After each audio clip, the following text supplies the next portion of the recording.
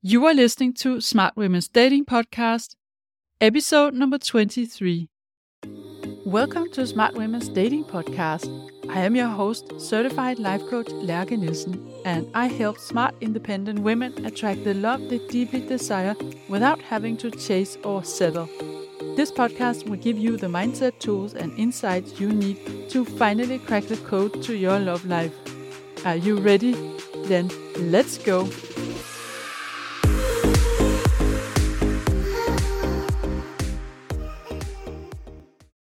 Welcome back to the podcast.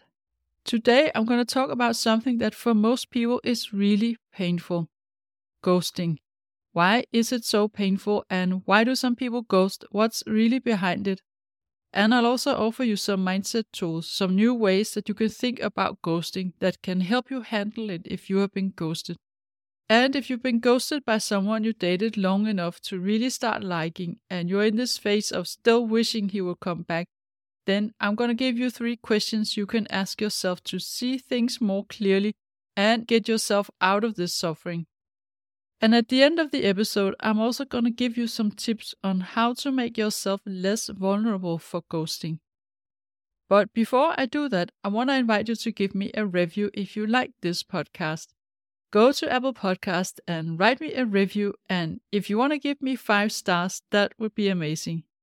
Each month, I will offer a free power coaching session of 30 minutes to one of you, and I'll announce the winner here on the podcast. So if you find this podcast valuable and you think other women could benefit from it too, then hop in on Apple Podcast and write a review and let me know why you like it, because that would be super helpful for me too. So what do I even mean when I talk about ghosting? You need, of course, to have established some kind of connection. If someone is not answering you on your first message in a dating app, for instance, it's not ghosting. But someone can ghost you even before you've met them. If, for instance, you have an appointment to meet a man, you have a date, and he never shows up, he never gets back to you with an apology or an explanation, and he doesn't answer your messages or calls. So this can happen even before a date, or it can happen after a few dates, or it can happen after a couple of weeks or even months into a connection. So we are not on a mission to understand the ghoster in order to excuse his behavior, because ghosting is basically never okay. The interest in trying to get why this happens is for you to see that it has nothing to do with you, and you are better off without. Because ghosting says a lot about the emotional maturity of the person who's ghosting. And when I say that ghosting is never okay, I want to add that in very special exceptions, it could be the only way of getting away from another person. Let's say you were in an abusive relationship, for instance. But that's the one exception where I think ghosting could be justified. Now, most people would agree that ghosting is more painful than being rejected face to face, for instance. But why is that? I try to break it down here, and I'm going to give you 3 reasons. The first one is it takes a period of time before you know that you're not going to hear from him again and you're not going to see him again, and you have in fact been ghosted. And this is a time that's full of uncertainty, and most humans don't like uncertainty. It can be very uncomfortable. You don't know if you've been rejected or not. You don't know what's really going on. And what happens when we experience this level of uncertainty is that our brain tries to find all sorts of possible reasons and excuses for why we're not hearing back from someone. And you might find yourself thinking, maybe he lost his phone, maybe something happened to someone in his family or to one of his friends, or maybe even to himself. What if he's in the hospital right now? This can be super stressful, and you go through all the emotions while waiting for a response that never comes. The second reason it's painful is that you get no explanation as to why he's opting out of the connection just like that. There's an open ending, and again, having a human brain, we will always try to find a meaning with things, and I don't know if you noticed, but when there's no explanation, a lot of us automatically make it mean that we fucked it up. We did or said something wrong. It's our fault. Our brain always goes into that direction. So you go through everything that happened in the past couple of weeks or however long you've known the guy, and you have a ton of self-doubt and self-blame and a lot of confusion. And you also feel that you get no closure. which, by the way, is something you can totally give yourself. You don't need his version of the story. You can just decide that his actions speak for themselves and he doesn't get a saying besides from that. The third reason is when you finally realize that you're not going to hear from him again and he is gone, and he didn't go to the hospital, he didn't suffer acute amnesia or lose someone in his family. He might actually be having a great time with his friends or another woman right now. He just didn't bother telling you that. That's when you feel deeply disrespected by him. And of course, you become angry and frustrated, and you have no place to release that anger. You can't express it to him because he's not reading your messages and he's not answering your calls.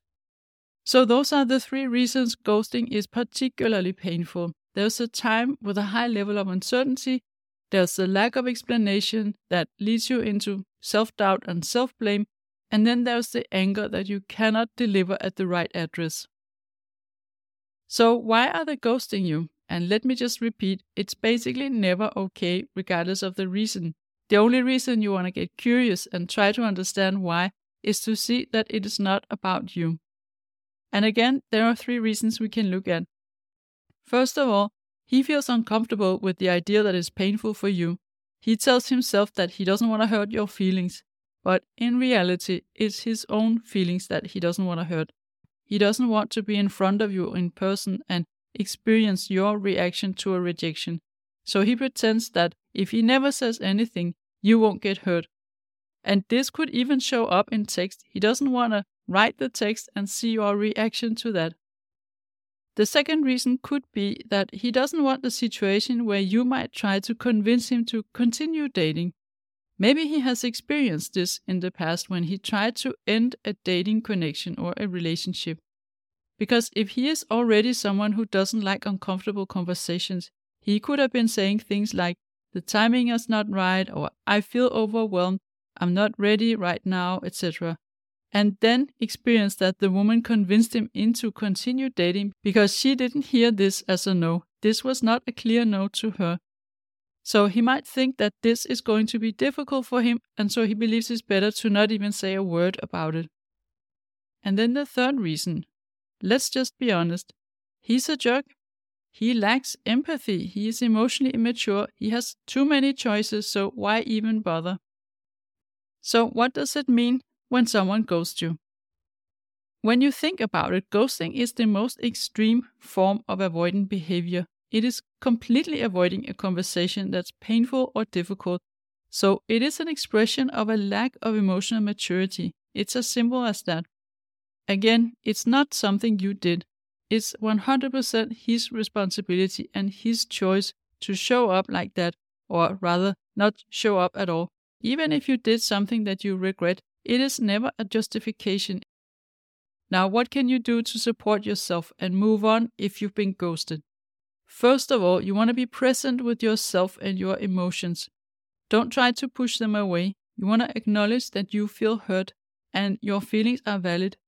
If you push away sadness or disappointment or whatever feeling you have in this situation, you also show your unconscious that you don't have a right to feel this, and your experience of being ghosted does not justify feeling sad, which will only diminish your sense of self-worth.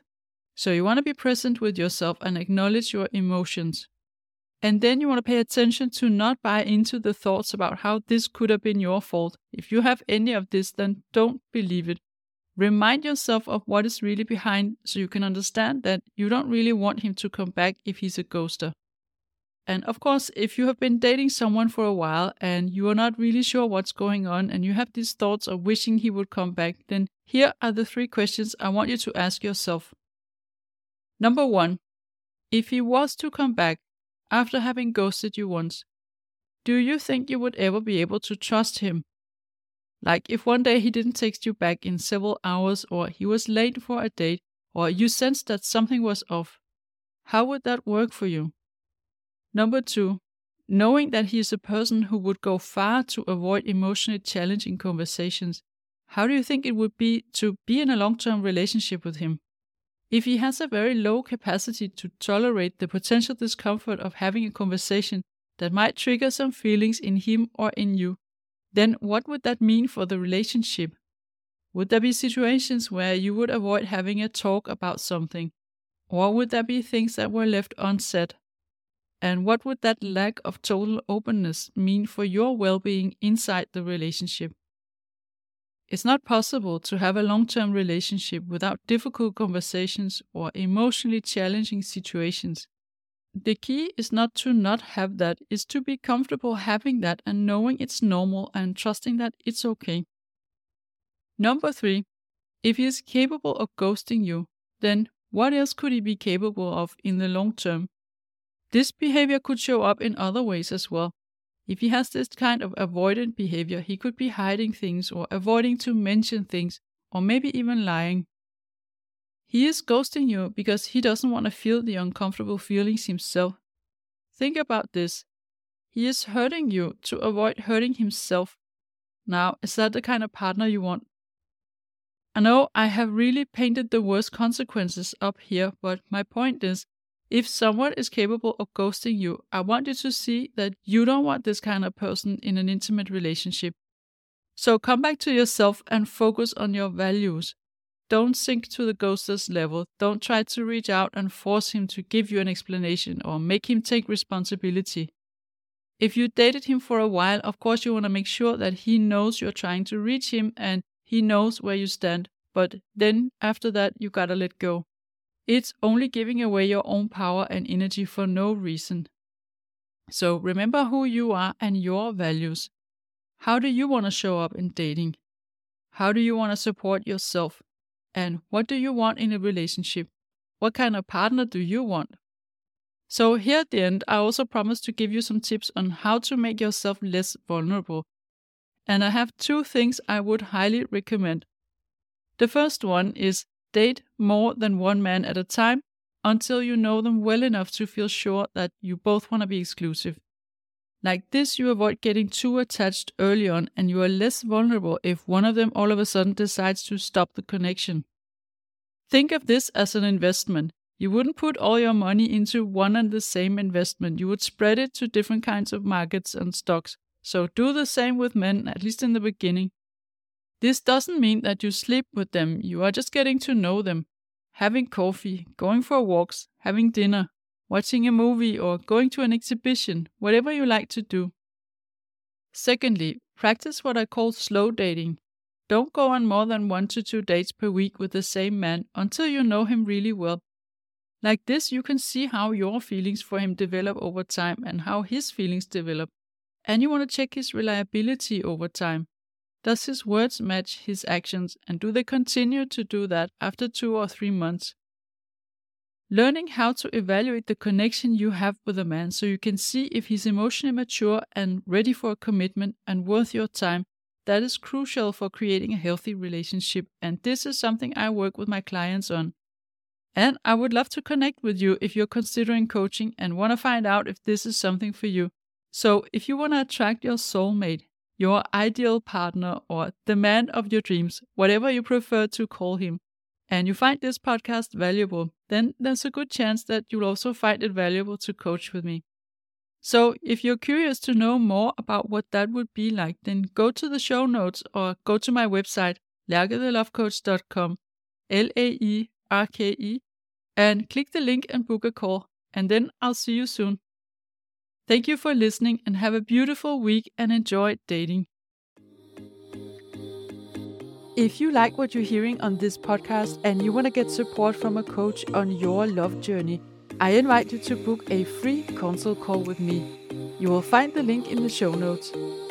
And also, don't forget to subscribe, and I would love it if you would rate and review this podcast, and then you'll also help other women find it.